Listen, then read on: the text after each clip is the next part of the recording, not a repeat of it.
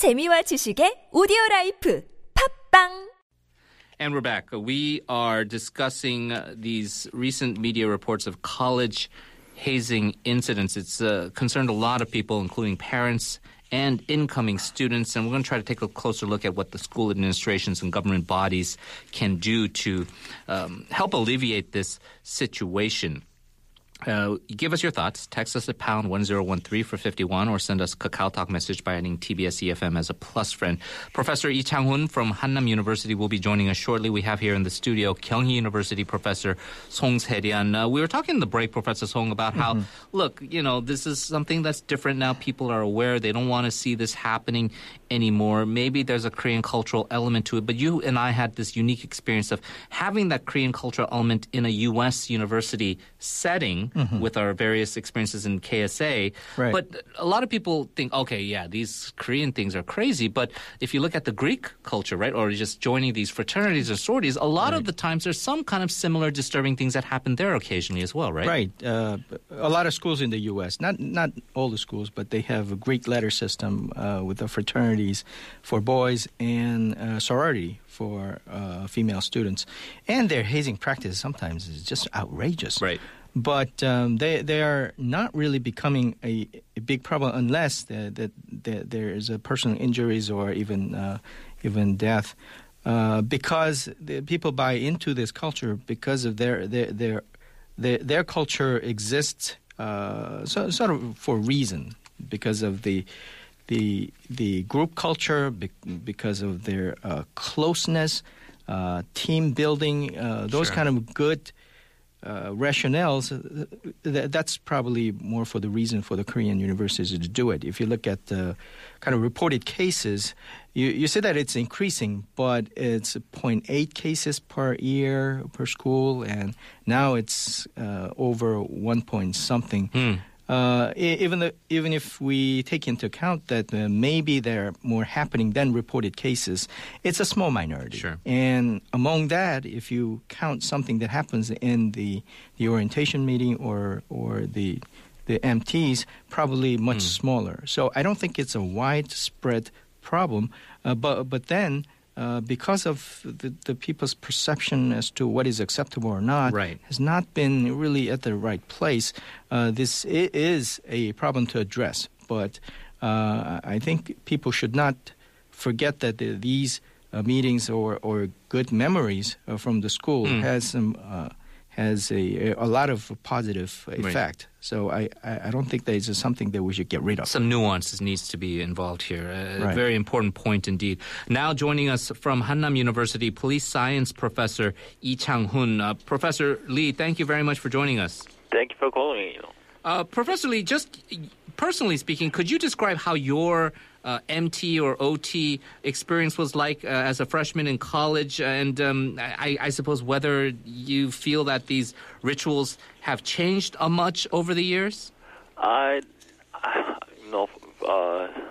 not sure I can remember correctly because it was already 3 decades ago.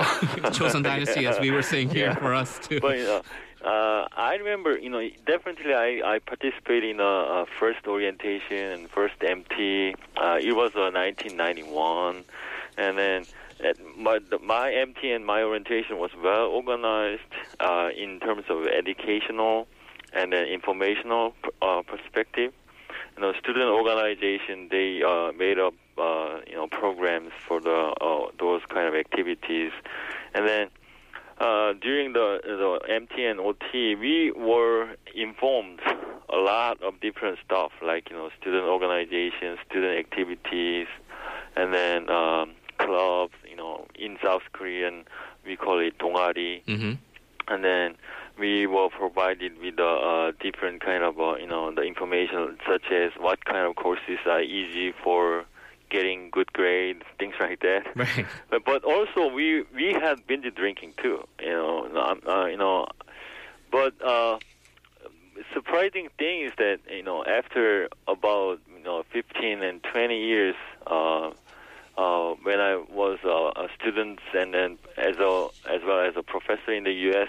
After that when I become to South Korea, I came to the South Korea, and then as a professor, I was shocked when I attended to the first orientation in South Korea. The program was all made up with a kind of a students' dance performance. And then there's no such kind of information for, the freshmen. Right. And no educational time.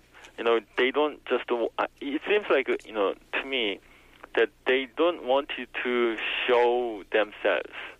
Instead of, the physical performance or, body stuff, they don't want to share their backgrounds, their histories. Oh, interesting. Yeah, so I was kind of shocked due to that.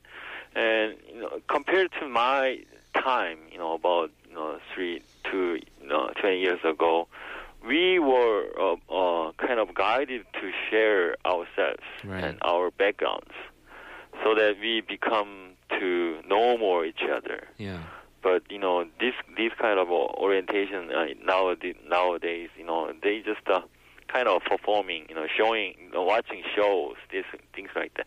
But, I don't want to I don't want to generalize based on my personal experiences. But, the current culture is different from department to department. Right. So, we should be very careful on generalizing stuff. But, we observed several different, severe cases, So, but it's going to be getting better and better, I think, and because of our attention. It's very interesting points you're making here. Another maybe people think is generalization, Professor Lee, is that, okay, this is a Confucian culture. We have this very rigid hierarchy. If you're 선배, whatever organization, even in an academic setting, if he tells you to do something, you have to do it or you're going to be ostracized. Do you think that 선배, 후배 culture makes this hazing thing more violent and disturbing? Definitely, yes. About 30 years ago, Bandura actually suggested that there is a moral disengagement. And it means that, when persons are forced, they do really bad thing without moral, guilty feeling. Yeah, definitely, that's such kind of strong hierarchical structure between 선배 and 후배 that, is kind of a reason why we see these kind of things happening during the MT and OT. But as I mentioned, it is different from department to department, university to university. What I'm trying to say here is that, within a department, there is a subculture, and then if the subculture is tolerant to sexual behavior or sexual games and binge drinking, those students in that department will experience that continuously. Right. So we need to change that subculture among the students in the department. In my department, my department is a school police science department, and then the students are motivated to become police officer, which is the final defense line of the social safety. And so students, they have really strong hierarchical structure, but we don't have that kind of binge drinking and sexual game, such kind of a subculture. We don't allow that because we, students believe themselves that they would be a future police officer who are defending the morality. Right. Yeah. Yeah, that's another interesting point. There's very vast differences, especially in terms of the departments or majors of these various students. Professor Song, you can also pick up on some of the points that Professor Lee made. One thing, besides the sexual assault problems, are, of course, the drinking issues. And South Korean universities have a reputation of being notorious for, I guess you can say it, oppressive. Some people will say coercive. Again, this is the senior, junior, 선배, 후배 arrangement. Do you feel it is a serious problem? And is forcing others to drink against their will maybe not a legal crime, but is that morally reprehensible? Right. It is not really in a good taste, I guess. Socially acceptable behavior varies, as Professor Lee pointed out, department to department. In sports-related department, department, probably that is something of a strict, kind of like a military culture. But in other schools, I come these days come from law school department, and there's not that kind of coercive nature that much because a couple of reasons. Students these days take time off so frequently, especially law department, because of a bar exam period. So the hierarchy in terms of age is pretty much out of whack. And also there's a very individual culture in the law school environment. So it's not really a group culture where... it's not collaborative as much as you're really studying, hitting the books. Not really. There's no strongman in terms of his seniority. But I think that going back to one of the larger contexts, Korea is number one in hard liquor in the world. In alcohol in general, number one in Asia, and... not necessarily a thing to be proud of. No, not at all. And what is more problematic is that society has been more tolerant to the excuses like, oh, I was drunk and I can't remember. And even in the legal systems, they treat it as a slap on the wrist if the defense is I was too drunk. And I think that has to change. And I think that the drinking culture has to change. The drinking a lot could have different causes and different ramifications. But because we're more sensitive and the standard is higher, I think that more discernment has to be recognized and sometimes educated and talked about in different settings, and especially in the school settings. First of all, I treat my students as adults, so they should know how to behave in certain situations. But I take some exception to freshmen because they come from the very structured school environment, and they have become recently kind of full-fledged adults. So I call them the fringe adults. For them, I think you've got to recognize that there is some vulnerability attached to them and have to take more caution and care towards that group. But otherwise, I think that we cannot really dictate them. We can only give them guidance that we think is fit and let them think. Now, Professor Lee, we've seen these reports, the Busan Donghwa University, about the mixing of the makgeolli and the food and kind of being poured over the students, and then the girl who came forward at Seoul National University being uncomfortable with some of the sexually related games. But these seem like very few complaints. Some people feel that a lot of the actual people who find themselves either victimized or uncomfortable are not coming forward. Is there a culture of sort of repressing, sort of being sort of a whistleblower, and maybe a fear of ostracization? I think yes and no. I think a chunk of students who attended that kind of ceremony, whatever you call it, they feel uncomfortable.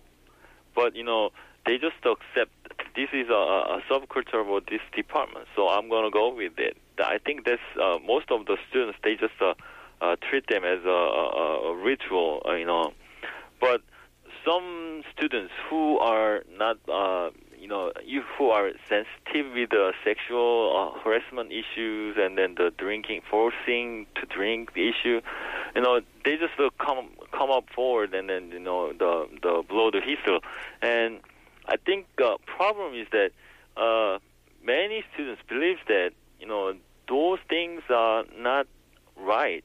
But they don't warn or they don't say no because of the structure and then the cultures. And then within the structure and the culture, if they whistle the blow, they're going to be ostracized or other things. They are just afraid, just the freshman kids. They are afraid of future in the department. So that's what's happening. But more important thing is that we need to systematically provide some sort of ways to stop or ways to protect the students. That's more important. But the systems cannot be, rigid like, the formal systems, like, we're gonna put some sort of a button on that, on the, orientation, place, or we're gonna operate some sort of, organization receiving the information about those things and then investigate those things. It cannot stop those kind of subculture. The students, we need to facilitate student organization to realize themselves that, those activities are not acceptable. So I think that's what's necessary in the near future. Now, Professor Song, obviously in the worst cases, there would be a serious injury or even tragically a death that occurs from this. That would be felt, I suppose, met with the full brunt of the law in terms of that person who are or group of people who are responsible being prosecuted. But for any other violations like that, do you feel that laws or punitive measures need to be strengthened? I think that law is fine as it is. I might dare to say that. But in order to utilize a law, probably the process can be and should be refined. What I mean by it is that if something happens in a school environment, usually there's a rumor and there's a talk amongst the students. But then some are reported to the school, the sexual harassment prevention center, or to the professors. And from there, there has been some tendencies to kind of minimize the impact of that incident, to say that this is going to hurt our school image or the reputation, but not always. But there might have been some. There have been some tendencies in some of the incidences. I think those should be more carefully curtailed or directed, so that if something happens to the students, whatever is necessary to protect and also provide some relief for the students, everything should be available to them. We're already almost out of time. Just a final question for you, Professor Lee. I get the sense from both professors that we shouldn't definitely abolish school clubs or activities like MT and OT. We're talking about our KSA experiences and how our experiences in these various groups or clubs are something we look fondly back as part of our memories. But you do feel that if greater awareness and better self-policing is done, we can do a large part in solving these problems?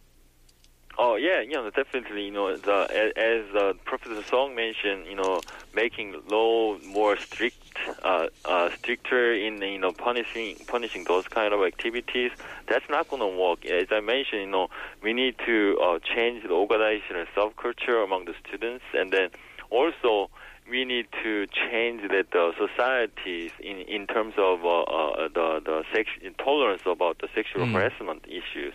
So. We need to keep that MT and OT because that could be utilized as a useful tool for newcoming students. But, the student organization, they need to guide it. They are needed to be guided to program or construct any kind of the OT plan in terms of providing more informative and then more educational for the students, and I think that's what we need to do right now for the new students. All right, very good, Professor Lee. Thank you so much for joining us. Appreciate it. Thank you so much, Professor Lee Chang-un from Hannam University. Professor Song, final thoughts. I think that we have to put this in context, as we talked about. The university provides a very unique experience and unique opportunity for the students to grow and deal with a lot of different issues.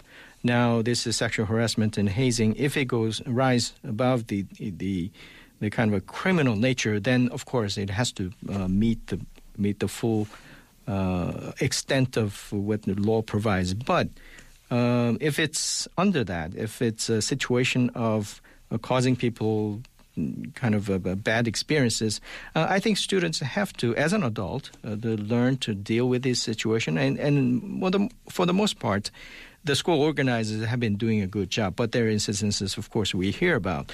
So those are something that we need to have a dialogue amongst the students and also with the school and, frankly, society as general, because I think that adults have given confused idea about what is acceptable in drinking and dealing with the different sexes and what kind of environment they can institute this kind of extreme hazing or outrageous games. We're going to have to leave it there. Professor Song, thank you so much for joining us. Really appreciate your insights. Thank you.